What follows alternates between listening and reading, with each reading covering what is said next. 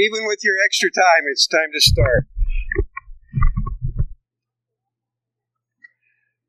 Just two or three things to clean up here. In the first case, somebody was wanting to know the scripture that went along with the part about not stewing.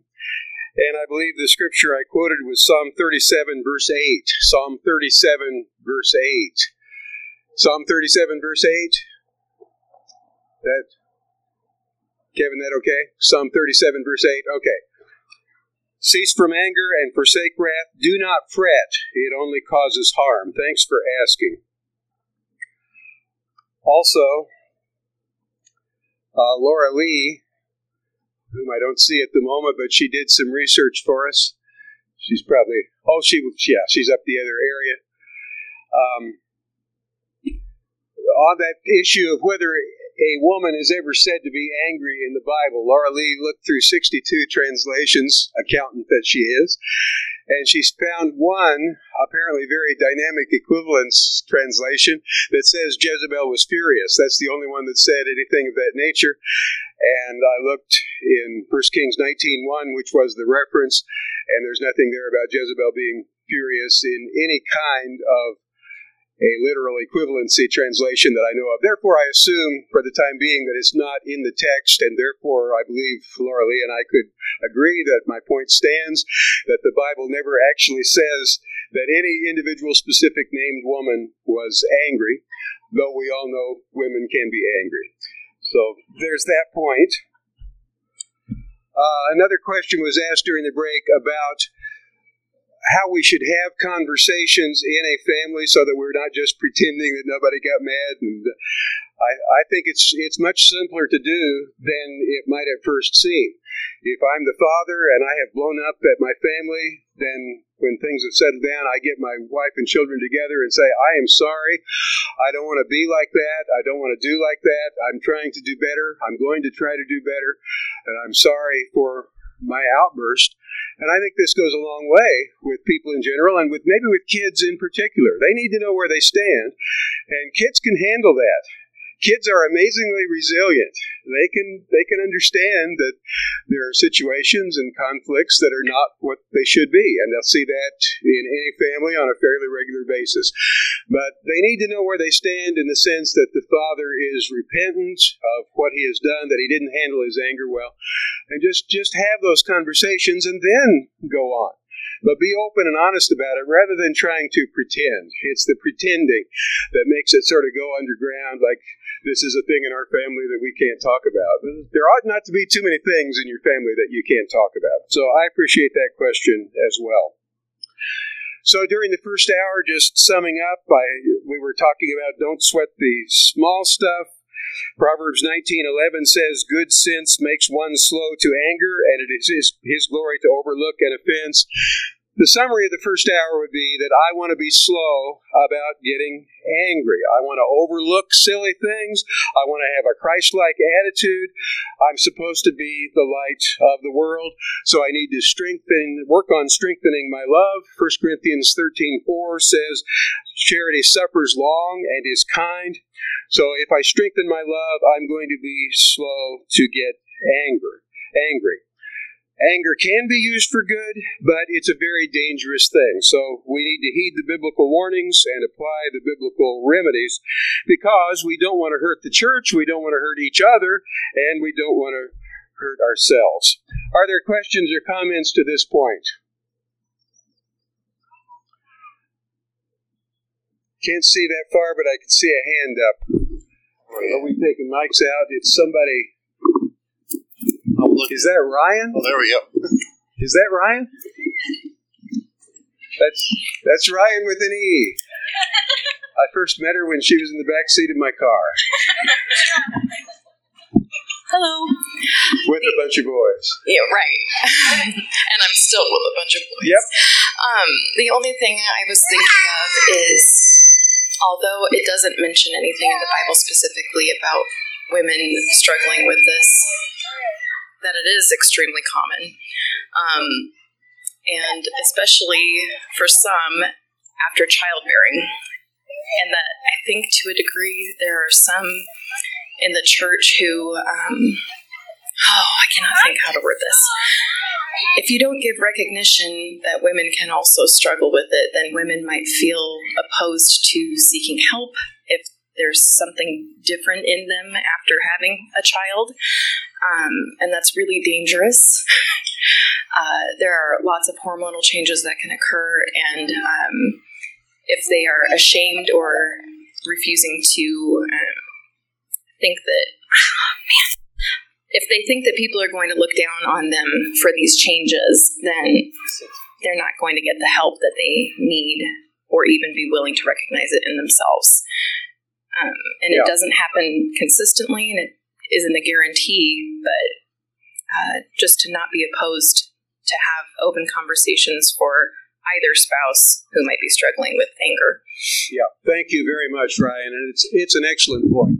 Especially after childhood, there are hormonal issues that I don't begin to understand where women are concerned. I think probably older women can help younger women with this, but we wouldn't want anybody to think that because the Bible doesn't mention a specific woman as being angry, that women don't have anger issues, and they certainly can, especially at that time, maybe, issues of anger and or depression. So that certainly should be acknowledged as a reality, and I hope anybody gets whatever help they need to resolve that. I think women can help other women with that better than I could. Thank you so much for that. Alan. Yeah, it's Alan. Yep.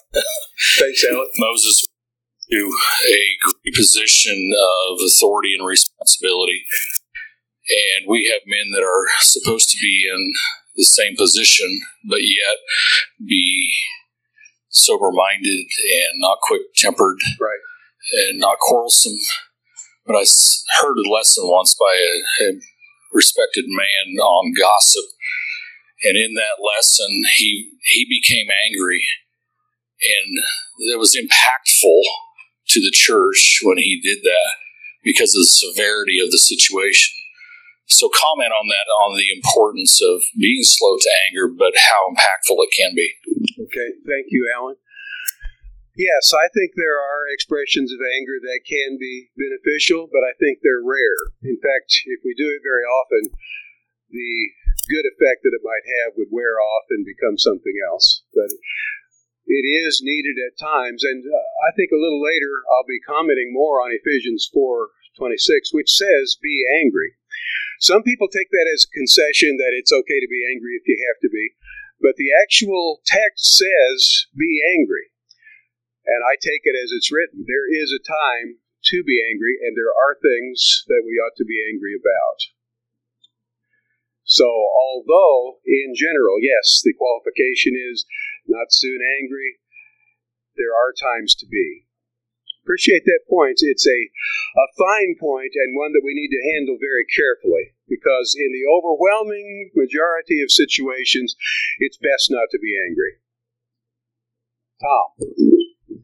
Just thinking about the hormone thing a little bit, especially as men, as we get older, our testosterone level goes down, and so we probably, because I think there's a reason for that. I think naturally we're the protectors, right? So I think there was a reason God made that hormone in us, and so as we get older, hopefully, sometimes maybe we are able to manage that a little better. I've seen it go both ways, though. I have seen older people get a little crankier, I guess, as their bones start aching more and stuff like that. But yeah, age can be a two-edged sword there. If you don't feel good, then you might be crankier. But you do, the edge of that energy wears off of the anger at the same time. So if we're trying to live a godly life, I think it becomes easier to control anger over time. At least it has for me. Good point. Thank you.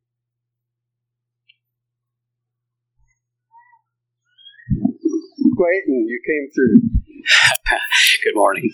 When you were speaking of remedies, I was thinking about when we receive emails, text messages, for those of us who have a lot of emails, you're slow to anger or slow to respond resonated with me. Sometimes we get an email and it's tough to read, maybe tough to understand. We need to be slow. some of us have walked away. You said take time, count, whatever. Yeah. I would even encourage, say a prayer.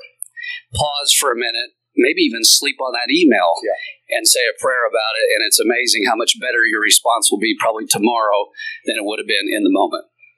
I agree with that. Sometimes it's best to toss and turn on an email before you type. Charles. I was thinking about it as we've talked about this, and I'm guilty of too close to the speaker. Sorry, and I'm guilty of it too. We even talk about this wrong. We talk about losing our temper. Well, if I'd lost it, then it wasn't my fault. Instead of giving up our anger, we lose it. So we even talk about it in a way that feeds our assumption that we can't control it. That's right. That's a good point.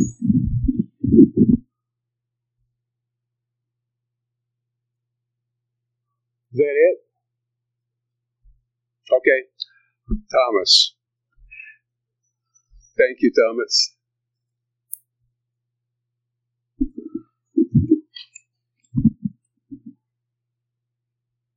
Returning briefly to Moses, one of the things that jumps out at me, you read how he's described as there's no man more humble than him. Part of his sin was pride. Do we need to do this? Anger is transformative. That's not a sin Moses seemed to typically struggle with, but in his anger, he did. And so I think that's an additional part of the danger. Things we don't worry about as much, sins that we don't have to focus as much, they become a greater risk even when we're angry. And so that's part of the danger to me. That's a good point, yes. And anger many times has some intricate connection with pride. Charlie. One of the things that I've noticed is that when somebody in the congregation has a problem, they tend to want to email you. And I'm not going to say get my dander up, because you can't look at the person, you can't see their expression. Sometimes they send that email to you at 2 o'clock in the morning when they've stewed. So if you have a problem with a brother, don't email them. Go to them. Yeah. I agree very much. There are certain people in particular that I will drive 100 miles to have a face-to-face conversation with them rather than even a phone conversation, just because it can go better. When the two of us are face-to-face, we can see all the body language, all the facial expressions. We can catch all the nuances. I can hear better face-to-face. And you think, well, that takes a lot more time. Actually, if I don't drive that 100 miles, I can spend 10 times that amount of time trying to fix what I broke over the phone. So I agree completely with that. That it, Jason? I did have one more question with regard, and feel free to raise your hands anytime you have something, but I had one more question with regard to the actual words that are used in the New Testament to talk about anger, and there are some salient points here. We don't want to get too far down in the weeds on it, but since the question came up, I had wondered whether to do this or not, but since the question was raised at the break, I will do this. There are 3 nouns in the Greek New Testament that denote anger. One of them is thumos, Thumos. Forget the pronunciation, but I just want you to be able to distinguish between the words. Thumos, thumos, perhaps. This is used 18 times in the New Testament. 14 of those times it's translated wrath. Another time it's translated as wraths in 2 Corinthians 12:20. It's translated twice as fierceness and once as indignation, but primarily it's translated as wrath, thumos. Thumos is a state of intense displeasure or rage. It is used of people, as in Luke 4:28, the people of Nazareth when they tried to kill Jesus. It's used of God, as in Romans 2:8. This is the wrath that God has for the wicked on the judgment day. And it's used of Satan in Revelation 12:12, the devil having great wrath because he knows he hath but a short time. That's thumos. Second word is orge, O-R-G-E. It's used twice as often as thumos. That's 36 times in the New Testament. 31 of those times it's translated as wrath, 3 times as anger, once as indignation, and once as vengeance. Orge is relatively strong displeasure. Rage is never an appropriate translation for orge, but simply anger. It's sometimes used for a retributive wrath, indignation that's directed at wrongdoing. Governments exercise orge in Romans 13. They execute wrath with the death penalty. God executes wrath, bringing vengeance as orge. This is a retributive wrath that we are not to exercise ourselves as individuals. Now, a few times in the New Testament, these two words, thumos and orge, appear together. Places like Romans 2:8, Ephesians 4:31, Colossians 3:8, Revelation 19, verse 5. And the fact that they appear together indicates to me that they mean different things. That's why they're both mentioned together sometimes. So thumos is passionate, but it's more temporary and more sudden. Orge is less sudden, less passionate, but generally of longer duration and is more controlled. Thumos is never used positively in the Bible of an individual human being, but God can rightly exercise it, and government can rightly exercise it, whereas a human being individually does not tend to. This is the wrath in Ephesus where they chanted for 2 hours, "Great is Diana of the Ephesians." This is mob anger that's out of control. It's an outburst.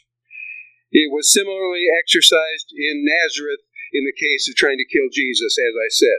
And it is listed among the works of the flesh in Galatians 5:20. That's thumos.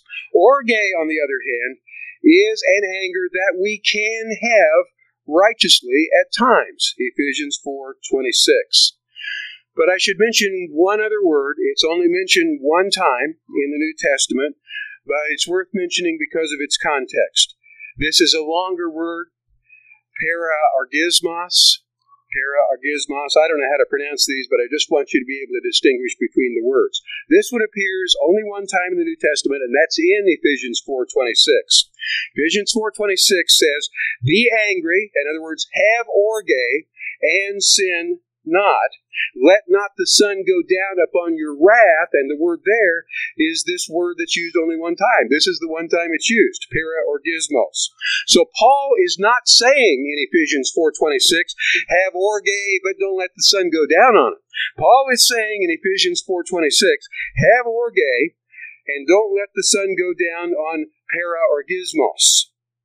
This word does not seem to occur outside the biblical New Testament Greek, and therefore it makes it a little harder to define, because usually we can take words from secular literature and see how they were used there. So we may have to guess a little bit at what the actual meaning of para-orgismos is. Seems to be being intensely provoked as a strengthened form of orge. It is an exasperation. It's an angry mood. It's a state of provocation. Para-orgismos communicates the idea of being provoked. So the idea here is that if you have to be angry, and if the cause is righteous, then go ahead and let the storm burst in a controlled manner, but be sure the expression of your anger is not prolonged, and let calm follow the storm. And be sure that you do not let the day end without quieting your spirit and making sure that you have not grieved the Holy Spirit. Be angry, yet in this anger of yours, allow no sinful element to mingle. There is that which may cleave to even a righteous anger, this para-orgismos, this irritation, this exasperation, which must be dismissed in order that, being purged of this impure element which mingled with it, that only may remain which has a right to remain. So do not let the sun go down upon your wrath. Let calm follow the storm. You must not nurse anger. Does Paul say that it's wrong to be intensely provoked? No, he does not. Paul says when you get there, you need to get past it soon. To do otherwise is to risk sin. So summing up these three words, we have one kind of wrath that, if allowed to linger, is for sure sinful. That's paraorgismos. We have another kind of wrath that is passionate, explosive, and is associated always with wickedness when exercised by individual humans. That's thumos. And that leaves us with orge, which the New Testament tells us it is possible to experience without sin, and that it is actually appropriate for Christians at times.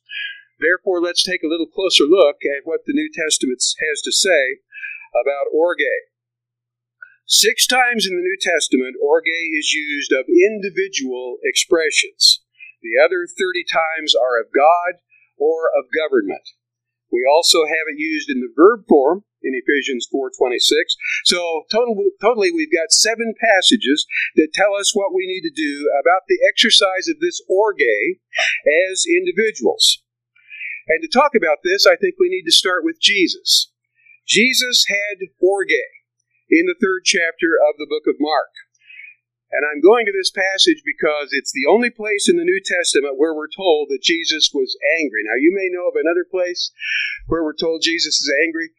I'll challenge you again to give it to me if you've got it. I think there are other places where Jesus was angry, but it's just not that he just wasn't said to be angry. I think, for instance, when he cleansed the temple, at both the beginning and the ending of his public ministry, he was angry both times that he did that, but it doesn't say that he was. This in Mark 3, as far as I know, and I'm not seeing any hands contrary to this, as far as I know, this is the only place that actually says that he was angry. And therefore, it becomes important to me, and I want to read to you Mark 3, 1 through 6. And he entered again into the synagogue, and there was a man there which had a withered hand. And they watched him, whether he would heal on the Sabbath day, that they might accuse him. And he saith unto the man which had the withered hand, Stand forth. And he said unto them, Is it lawful to do good on the Sabbath days, or to do evil, to save life, or to kill? But they held their peace. And when he had looked round about on them with anger, that's orge, being grieved for the hardness of their hearts, he saith unto the man, Stretch forth thine hand. And he stretched it out, and his hand was restored whole as the other. And the Pharisees went forth, and straightway took counsel with the Herodians against him, how they might destroy him. There's no question here but what Jesus was angry. The text says so. My conclusion is, if Jesus was angry, it must have been right to be angry, because he was in all points tempted like as we are, yet without sin. If he got angry, that anger must have been right. Why was Jesus angry? Well, what was on these men's minds? Here they have the Son of God in front of them, whom they know to be able to perform miracles, which can only be reasonably explained by the power of God's Holy Spirit. Therefore, they know that God is with this man. And what are they interested in? They're trying to see if he'll perform a miracle that will allow them to continue to falsely accuse him, so they can then go out and plot against him. Did these men care about the truth? Not one whit. They received not the love of the truth in any detail whatsoever. They're just not interested in it. They cared about themselves. They cared about their own status. These were the enemies of God, and that made Jesus angry. Here were willful sinners, stubborn rebels. But it's important to realize that Jesus was feeling more than one thing at this point. Not only was he angry, but he was also grieved. There are a couple other times in the Bible when we have anger and grief juxtaposed. We find it a couple of times in the book of Genesis. In Genesis 34, verse 7, when Jacob's sons heard that Dinah was defiled by Shechem, they were grieved and very angry. Again in Genesis 45, verse 5, when Joseph reveals himself to his brothers, he says, Do not be grieved or angry with yourselves because you sold me here. Jesus was grieved with their hardness of heart. When we continue to persist in sin, we grieve the Holy Spirit and we grieve the second person of the Godhead too. Jesus' anger was justified, and our anger can be justified sometimes. Let me just, as kind of illustrative of this point, read a passage that may be considered a little more obscure, but a very interesting one, I think, back in the book of 1 Samuel chapter 11. In 1 Samuel chapter 11, I'll just read a few verses there, maybe just 1 through 6, just to make the point from the Old Testament of how things might go with a righteous indignation. 1 Samuel 11, verses 1 through 6. Then Nahash the Ammonite came up and encamped against Jabesh Gilead, and all the men of Jabesh said unto Nahash, Make a covenant with us, and we will serve thee. And Nahash the Ammonite answered them, On this condition will I make a covenant with you, that I may thrust out all your right eyes, and lay it for a reproach upon all Israel. And the elders of Jabesh said unto him, Give us 7 days' respite, that we may send messengers unto all the coast of Israel, and then, if there be no man to save us, we will come out to thee. Then came the messengers to Gibeah of Saul, and told the tidings in the ears of the people, and all the people lifted up their voices and wept. And behold, Saul came after the herd out of the field, and Saul said, What aileth the people that they weep? And they told him the tidings of the men of Jabesh. And the Spirit of the Lord came upon Saul when he heard those tidings, and his anger was kindled greatly. And he took a yoke of oxen, and hewed them in pieces, and sent them through all the coast of Israel by the hands of messengers, saying, Whosoever cometh not forth after Saul and after Samuel, so shall it be done unto his oxen. And the fear of the Lord fell on the people, and they came out with one consent. I think I read a little further than I intended to, but it's such a striking story to me. The men of Jabesh Gilead are laid siege to by one Nahash the Ammonite, and he says, I'll make a treaty with you on this one condition. I get to gouge out the right eye of each of you. Well, this would make life very difficult and practically impossible in the particulars of the life that they had to live at that time. So when Saul heard this news, the Spirit of the Lord came upon him, and his anger was greatly aroused. It seems that the Holy Spirit wanted Saul to be angry on this occasion. Now, yes, he wants us to have love, joy, peace, and long-suffering. He at least, though, was not grieved or was not quenched by this anger of Saul's. He works in tandem with it, because a monstrous evil was about to be committed. This man Nahash was going to permanently maim a whole city of Israelites out of just pure spite. And if you weren't angry about that, you were either spineless or had no convictions at all. So Saul's anger prompted him to take action. He gathered the nation of Israel together, and they went out and took care of the problem. And that's what anger is for. Anger is for problem solving. When we get angry, our bodies excrete extra adrenaline, as we have said. And that in turn produces more glucose, and it gives us extra energy that we didn't have before. We're energized so we can attack the problem. But in attacking the problem, Paul says, don't sin. Anger energizes. It injects us with something extra so we can attack the problem. Paul says, be angry. Now, some read this as a concession. I had a conversation about that during the break as well. Some read this as a concession, but the actual grammatical construction here gives me good reason to take it as a command. He doesn't say if you get angry. He doesn't say when you get angry. He says, be angry. There are times when we should be angry. Anger can be kindled by fire from hell, or it can be kindled by fire from the altar of God. Jesus was justified in his anger by this egregious sin, and so was Saul in the Old Testament. Lot had his righteous soul vexed from day to day when he saw what he saw in the city of Sodom. And when I see a lesbian predator in the classroom with your 5-year-old trying to groom her for possible future use, I'm angry about that. When I see a doctor suck the brain out of an unborn baby or paralyze its heart and chop it up and take it out piece by piece, I am angry. When I see a bunch of politicians purposefully destroying our culture from the top down, I am angry.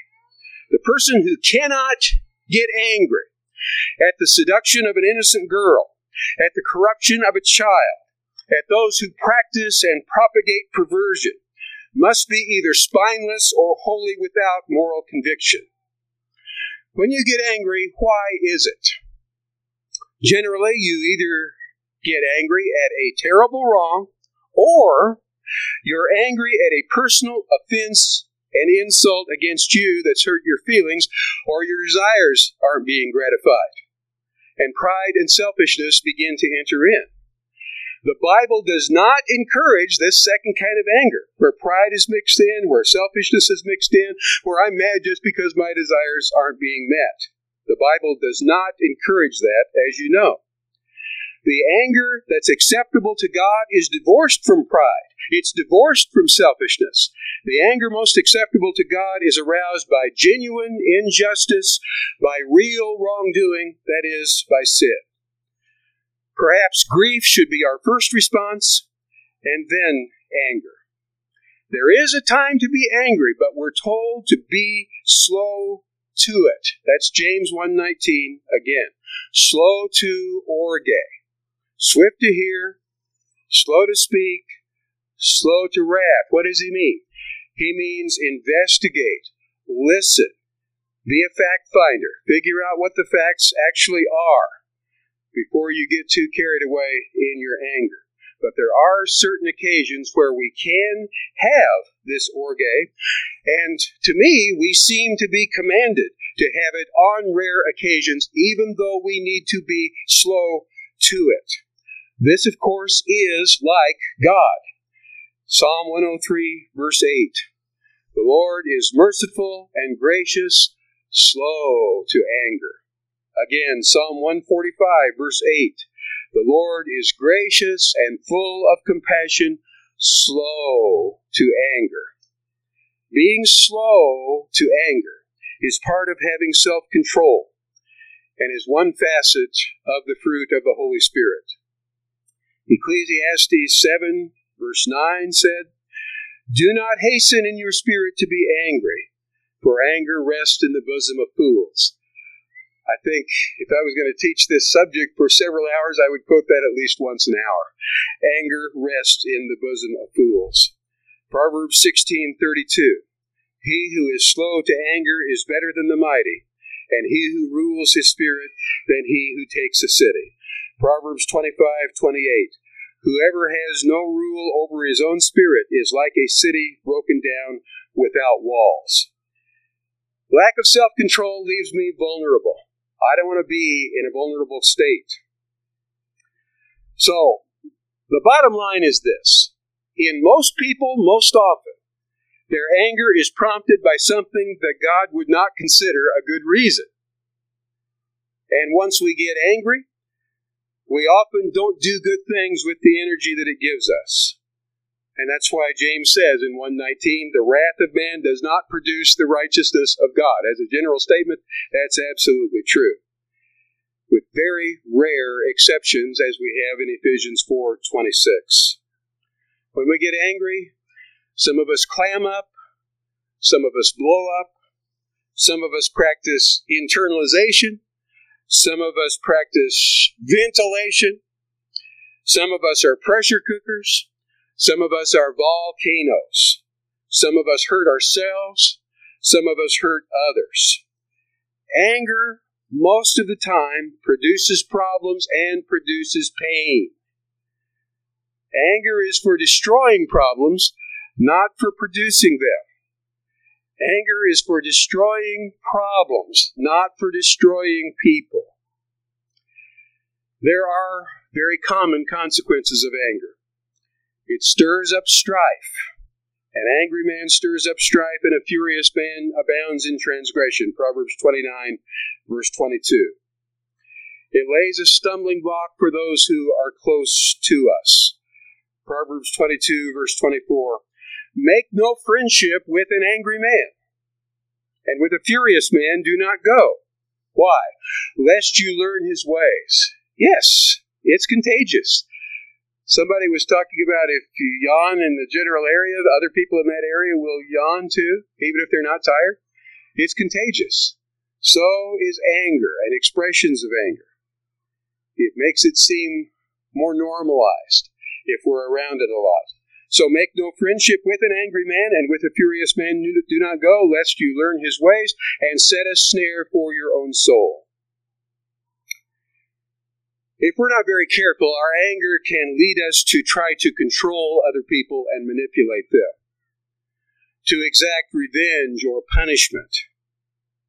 This is what the silent treatment, the cold shoulder, are all about. To some degree or another, this is an effort to manipulate or control. And it ends up in hurting and, in some cases, destroying other people. Not only must we be angry for the right reasons, but we must express it in the right ways. We need to get both parts right. And I think we fathers and husbands, perhaps more than any other one group, need to take this to heart. Our wives and children are forced to live with us. They share living space with us. And if I have a habit of anger, I'm likely to pass that on because it's contagious. You show me a child who has anger issues, and in 99% of the cases, he's got a parent or a caregiver with anger issues. Show me a wife with major anger issues, and more often than not, she's got good reason to be angry, and her husband may be teaching it to her at home. Anger, in general, in life, is a power play. And it can be exhilarating how much attention it can get you and how much action it can get. You may be having trouble getting action at a car dealership when they won't fix your car right, but if you get mad, suddenly they're all over the problem and they fix it. Now, what does that teach you? It teaches you get angry next time.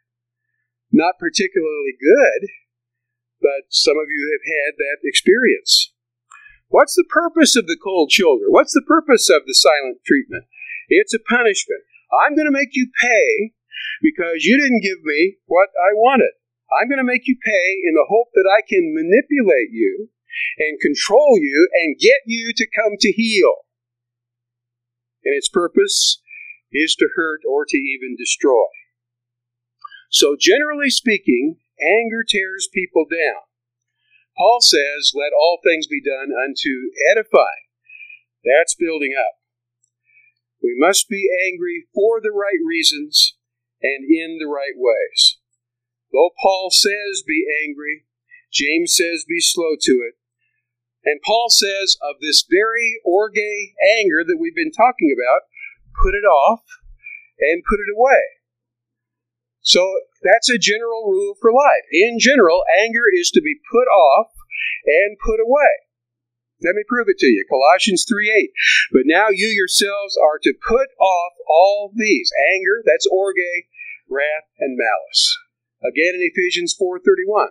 Let all bitterness, wrath, anger, that's orge, clamor, and evil speaking be put away from you with all malice. Why do we have almost a seeming conflict here? It's because its propensity is to damage and destroy and to be driven by pride. Paul says to put it out of your life with these rare exceptions. And failure to take this to heart will even result in my prayers being hindered.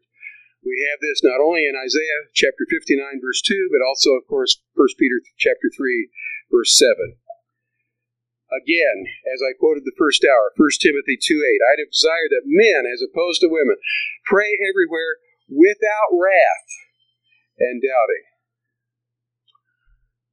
So, if you have an anger problem, you probably know it, if you're honest with yourself. Proverbs 14:10 says, the heart knows its own bitterness. But what can you do to overcome it? Maybe you've got a lifelong habit of just having an outburst from time to time. I think it's helpful to ask yourself some questions and honestly answer them in the privacy of your own mind.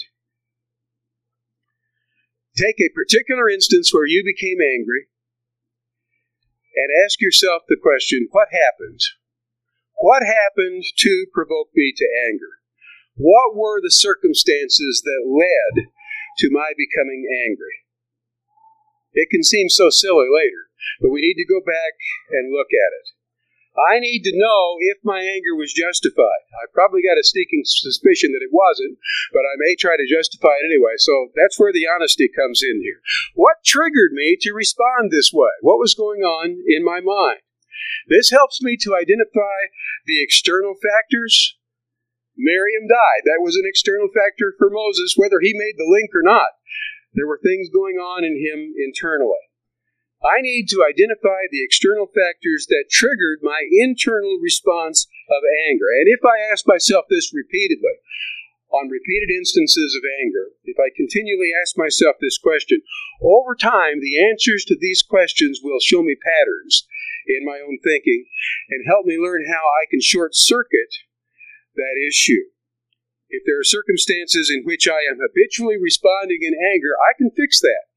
But I need to have some insight into myself to really know how to do it. One man said this. He said, I have recently discovered in my own life that much of what angers me involves time and money. See, that's a big insight right there. He just made a big leap in his understanding of himself. Much of what angers me involves time and money. This insight helped me to recognize the extent to which I was a lover of money, 1 Timothy 6:10, and a lover of pleasure, 2 Timothy 3:4, since it was my spare time that I would normally enjoy pleasures such as fishing or hunting, which when infringed upon caused me the most frustration. This guy has had a moment of insight. This is exactly what I'm talking about. What is it that triggers you and why? Another man said this, when I am up against the pressure of a deadline, I have higher stress and I'm more vulnerable than normal to exploding and being irritable. I wasn't the one that said that, but I could have, because that one is true for me. When I'm underneath the pressure of a deadline, when my clock it doesn't stop. It just keeps ticking no matter what's going on around me. And I know certain things have to be done at certain times, and I can just feel pressure build up. So I need to be aware of that and get a realistic concept of the way I need to behave. So that's the first question. What happened to provoke me to anger? What were the circumstances that led to my becoming angry? What patterns can I find here that will help me to do better in the future? That's what it's all about. The past is prologue. Let's start here and see some progress. Question number 2. What did I say to myself in my heart when I became angry? Many times we lie to ourselves. We're rational people. We may not realize we lie to ourselves, but we do it. David did it in 1 Samuel chapter 27, verse 1. David said to himself, I'm never going to be king. Saul's going to kill me first. He knew better than that. God had already told him he was going to be king. God's prophet, Samuel, had told him, David, you're going to be the next king. So he knew he was going to be the next king, but he's telling himself that he's not. Why? Because we get emotional, we start feeling sorry for ourselves, and we convince ourselves that a lie is the truth. It's easier to feel sorry for myself if I say that I'm not going to become king, that Saul's going to kill me first. David knew better. We know better too. But we can convince ourselves that a lie is true. So what did I say to myself in my heart when I became angry? What was I telling myself? Was it true or was it false? This deals with the very thoughts of the heart. What did I want? What did I desire? What did I long for when I became angry? This deals with the intents of the heart. Hebrews 4:12 shows us that there is a difference between thoughts of the heart and intents of the heart. Thoughts and intents are two separate things. The Bible cuts to the core of both of those, and that's the intent of Hebrews 4:12. The Bible helps me discern what I'm really thinking and what I'm really wanting. It helps me to be honest with myself about what my actual goals are. Sometimes I don't even want to admit those to myself. I want to fake out myself along with everybody else about what my true goals are. But if I want to get to the root of my anger, I've got to be honest here. Discerning our motives can be very challenging. Motives are not always as readily available to our awareness as our superficial thoughts are. Nailing down your motive can be hard, especially if we're not used to looking at ourselves that way. Jeremiah 17:9 says that the heart is deceitful above all things and desperately wicked. Who can know it? Who can really know it? You may find that your anger is motivated by a desire that's entirely legitimate. Money, food, sleep, things of that nature. But sometimes you might be motivated by a legitimate desire that is desired inordinately. It's not a problem to desire the money, the sleep, or the food. You need those. But you can desire any one of those in an inordinate manner so that you make it over everything else and trample other people underfoot in the process. Sometimes we want the right thing too much. And we can let something like money or ourself or the approval of other people or an ephemeral pleasure or food or sleep, we can let this become our focus rather than just keeping it in our peripheral vision. Psalm 15, verses 1 and 2. Lord, who may abide in your tabernacle? Who may dwell in your holy hill? He who walks uprightly and works righteousness and speaks the truth in his heart. I've got to speak the truth in my heart. I've got to be honest with myself before I can even be honest with other people. Got to be honest with myself. God expects me to be honest with Him, with all of you, and with myself. So am I really telling myself the truth, or am I telling myself lies and feeding the beast?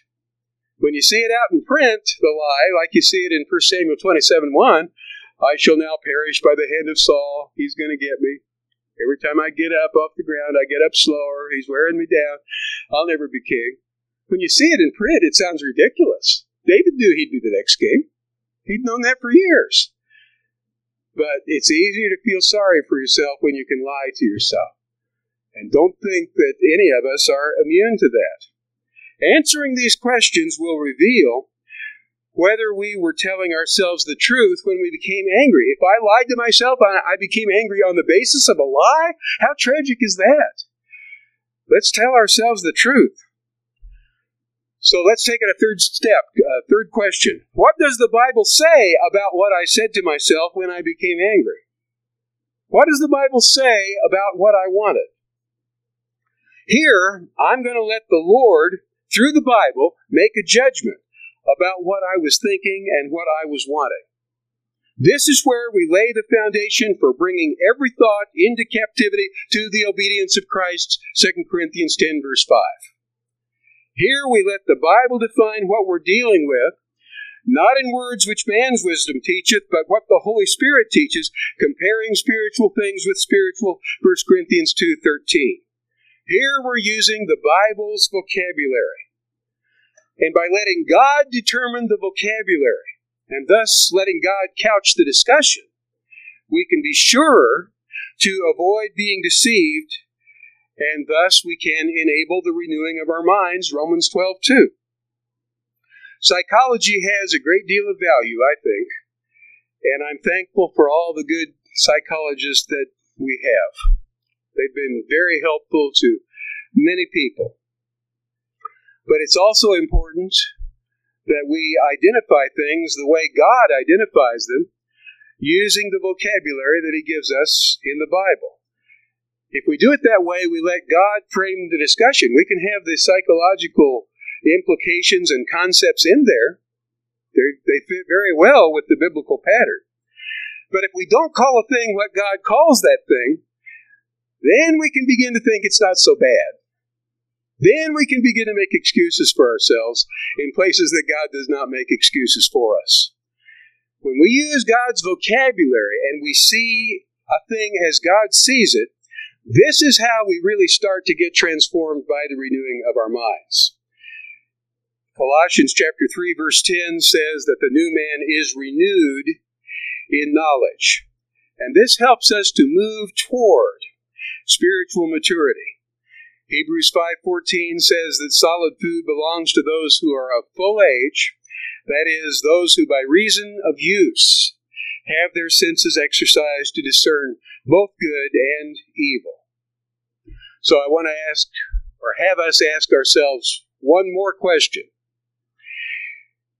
In the light of my answers to these previous three questions, in the light of what I know now, what should I have said to myself when I became angry? What should I have said to myself? And is it different from what I actually did say to myself? What should I have wanted more than my own selfish and perhaps even idolatrous desires? Identifying what I should have thought and what I should have wanted is really the easy part. But there is good news in the New Testament concerning our desires. Our desires are not unalterable. We can choose them. In fact, 1 Peter 2, first couple of verses there, teaches us that we can lay aside all malice, deceit, hypocrisy, envy. We can lay aside all evil speaking and, as newborn babes, desire the sincere milk of the Word. We're not on our own. Philippians 2:13 says that it's God who works in you both to will and to do for His good pleasure. God wants you to succeed in this. He'll do everything He can to help you succeed in it, even though you have to lend yourself to the process. These questions and questions of this nature can help, but the key is being honest with ourselves. I'm going to pause there for a moment again. Didn't mean to talk this long, actually. I want to see if there's any other questions or comments or thoughts that you have. Jason's got the mic.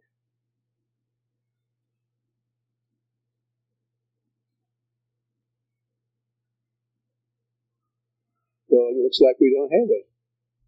That's fine. I want to go back to something I said at the beginning. In Psalm 7:11, God is angry with the wicked every day. One thing we can say about the anger of God is that it is justified, and God's anger will someday be fully expressed. Someday the cup of God's wrath is going to be drunk down to its very dregs, and when that happens, we're going to want to be somewhere other than that thing that is happening there. And we can expect to be, if we take to heart what we're learning about various principles of Christian living. Think with me for a moment about what it looks like when anger is handled correctly. What would it look like if somebody was really good at managing their anger? I'm not talking about just hiding their anger. We can learn to do that. I'm not talking about ignoring their anger. We can pretty easily learn to do that, at least until the explosion. But what would it look like if somebody was really good at managing their anger, managing it in a genuinely healthy, biblical way? Do you know anybody who handles their anger in that way? Do you know anybody who manages their anger well? And if you think you do, feel free to connect a name with it. Be happy to know that we've got somebody among us who handles their anger well. It's a tough issue. I'm not seeing a lot of hands pertaining to it. Well, think about that one. I'll ask you another one. We've already seen that how we think about a situation can influence how we feel about it. For instance, if you feel like somebody has it in for you or has it out for you, and I'm not sure what the difference is there, the in or the out, but if they've got it in or out for you, you'll probably see all of their actions and all of their words in a negative light. Can you think of a time when some false thoughts affected your anger? In what ways can changing how you think help you control how you feel? Anybody want to tackle that?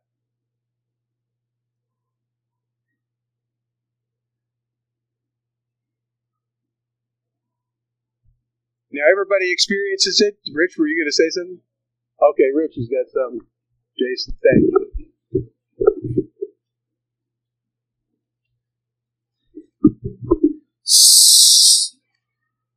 So the thought about not thinking, I'm just thinking, quit thinking. Yep.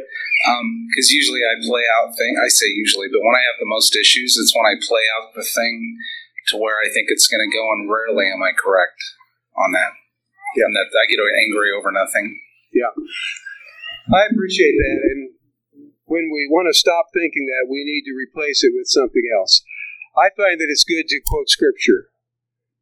And it doesn't really matter too much what the Scriptures are because they're united in their impact on this issue. Just quote Scripture yourself until you're not so angry anymore. And that will fill that void. That void's going to be filled with something. Richard. It has helped me to, and this is a long-term thing, but Philippians 2, to be like Christ, to think of others better than ourselves. If we're really doing that, what are we so angry about? Yeah, I think so too. Thank you very much. Any other questions, comments, or thoughts? I can't tell who that is. Who are you? Hi, this is Andra. Thank you. I have two grandkids that are close in age, a girl 13 and a boy 12. And they have been competitive and argue with each other and things like that. Well, she was baptized this summer. She is trying to change the way that she deals with her brother. Good. And he is still seeing how she used to deal with him. So he anticipates that she does not have his best interest at heart. And so I think we also sometimes do that. We need to step back and give other people an opportunity to change, or they need to give us an opportunity to change. And we need to not just jump in and expect that we know how they're going to respond. Right. Or know what their response even meant, or what was motivating it. That's a very good comment. Thank you for that. And she needs to stick to her guns, and pretty soon he'll see that the change is genuine and long-lasting. Justin. I've noticed whenever we get angry, we try to look for information that proves we're right instead of looking for information that proves it's true. Right. A lot of times, if we begin to look for information that we're right and the other person's wrong, that just leads us farther to build our anger instead of trying to diffuse it by looking for what's true and making sure we are correct that way instead of trying to confirm ourselves. That's exactly right. Whatever will lend itself to the other side of the discussion needs to come in, if I'm being honest. Whatever will mitigate the truth that I think I have, if it's on the other side of the equation, I need to acknowledge that and give it its fair share of weight, because truth is the thing. Receive the love of the truth. Be willing to follow truth wherever it leads, no matter what it does to your own arguments. Got one way back. Is that Aaron? Yep. Many times I had some trouble with anger myself, and I would explode at some of the most irrational things until I was sat down and we discussed, what was going on. And we found out it wasn't anything in particular, but it was my mental health is what was happening. People think depression comes out in sadness and self-loathing, but it also comes out in bursts of anger. And I think one of those things of self-examining is is it just because I'm getting angry, or because of some other factors that I can help myself to fix and calm down with? And I think that's something that a lot of people sometimes maybe don't think about. Is it might not be you, it might be your chemicals in your head being imbalanced. There is truth in that, yeah, absolutely. And while we never want to use that as an excuse, and I know you weren't, there are sometimes even physiological issues that are going on. Lynn and I had a little boy one time that was subject to fits of temper, and when he had the hole in his heart fixed, he suddenly wasn't getting mad anymore.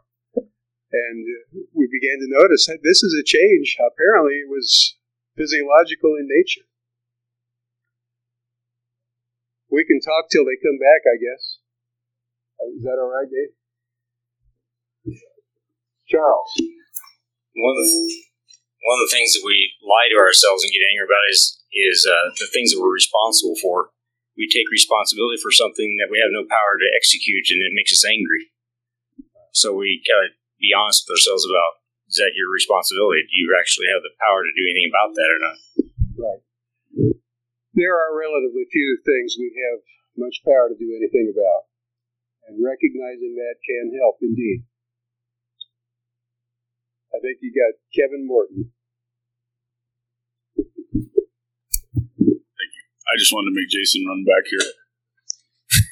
Good. I wanted to comment on, I appreciated Justin's comment earlier, and just to add to that, I think and I appreciate you pointing this out earlier too, going through the mental exercises of why am I angry and what is the cause of my anger here. A lot of times the causes of our anger can be our interpretation of the events that occurred. There's a difference between what actually happened and my interpretation of what happened. Exactly right. And a lot of times I come up with these stories in my head. I have that little voice in my head telling me this is how it is. Right. When really that's just me interpreting what has happened. And I may be right. More often than not, I'm not. Yeah. Or I'm missing a lot of important things. And, if we can stop and recognize the fact that this is my interpretation, maybe I don't have all the facts.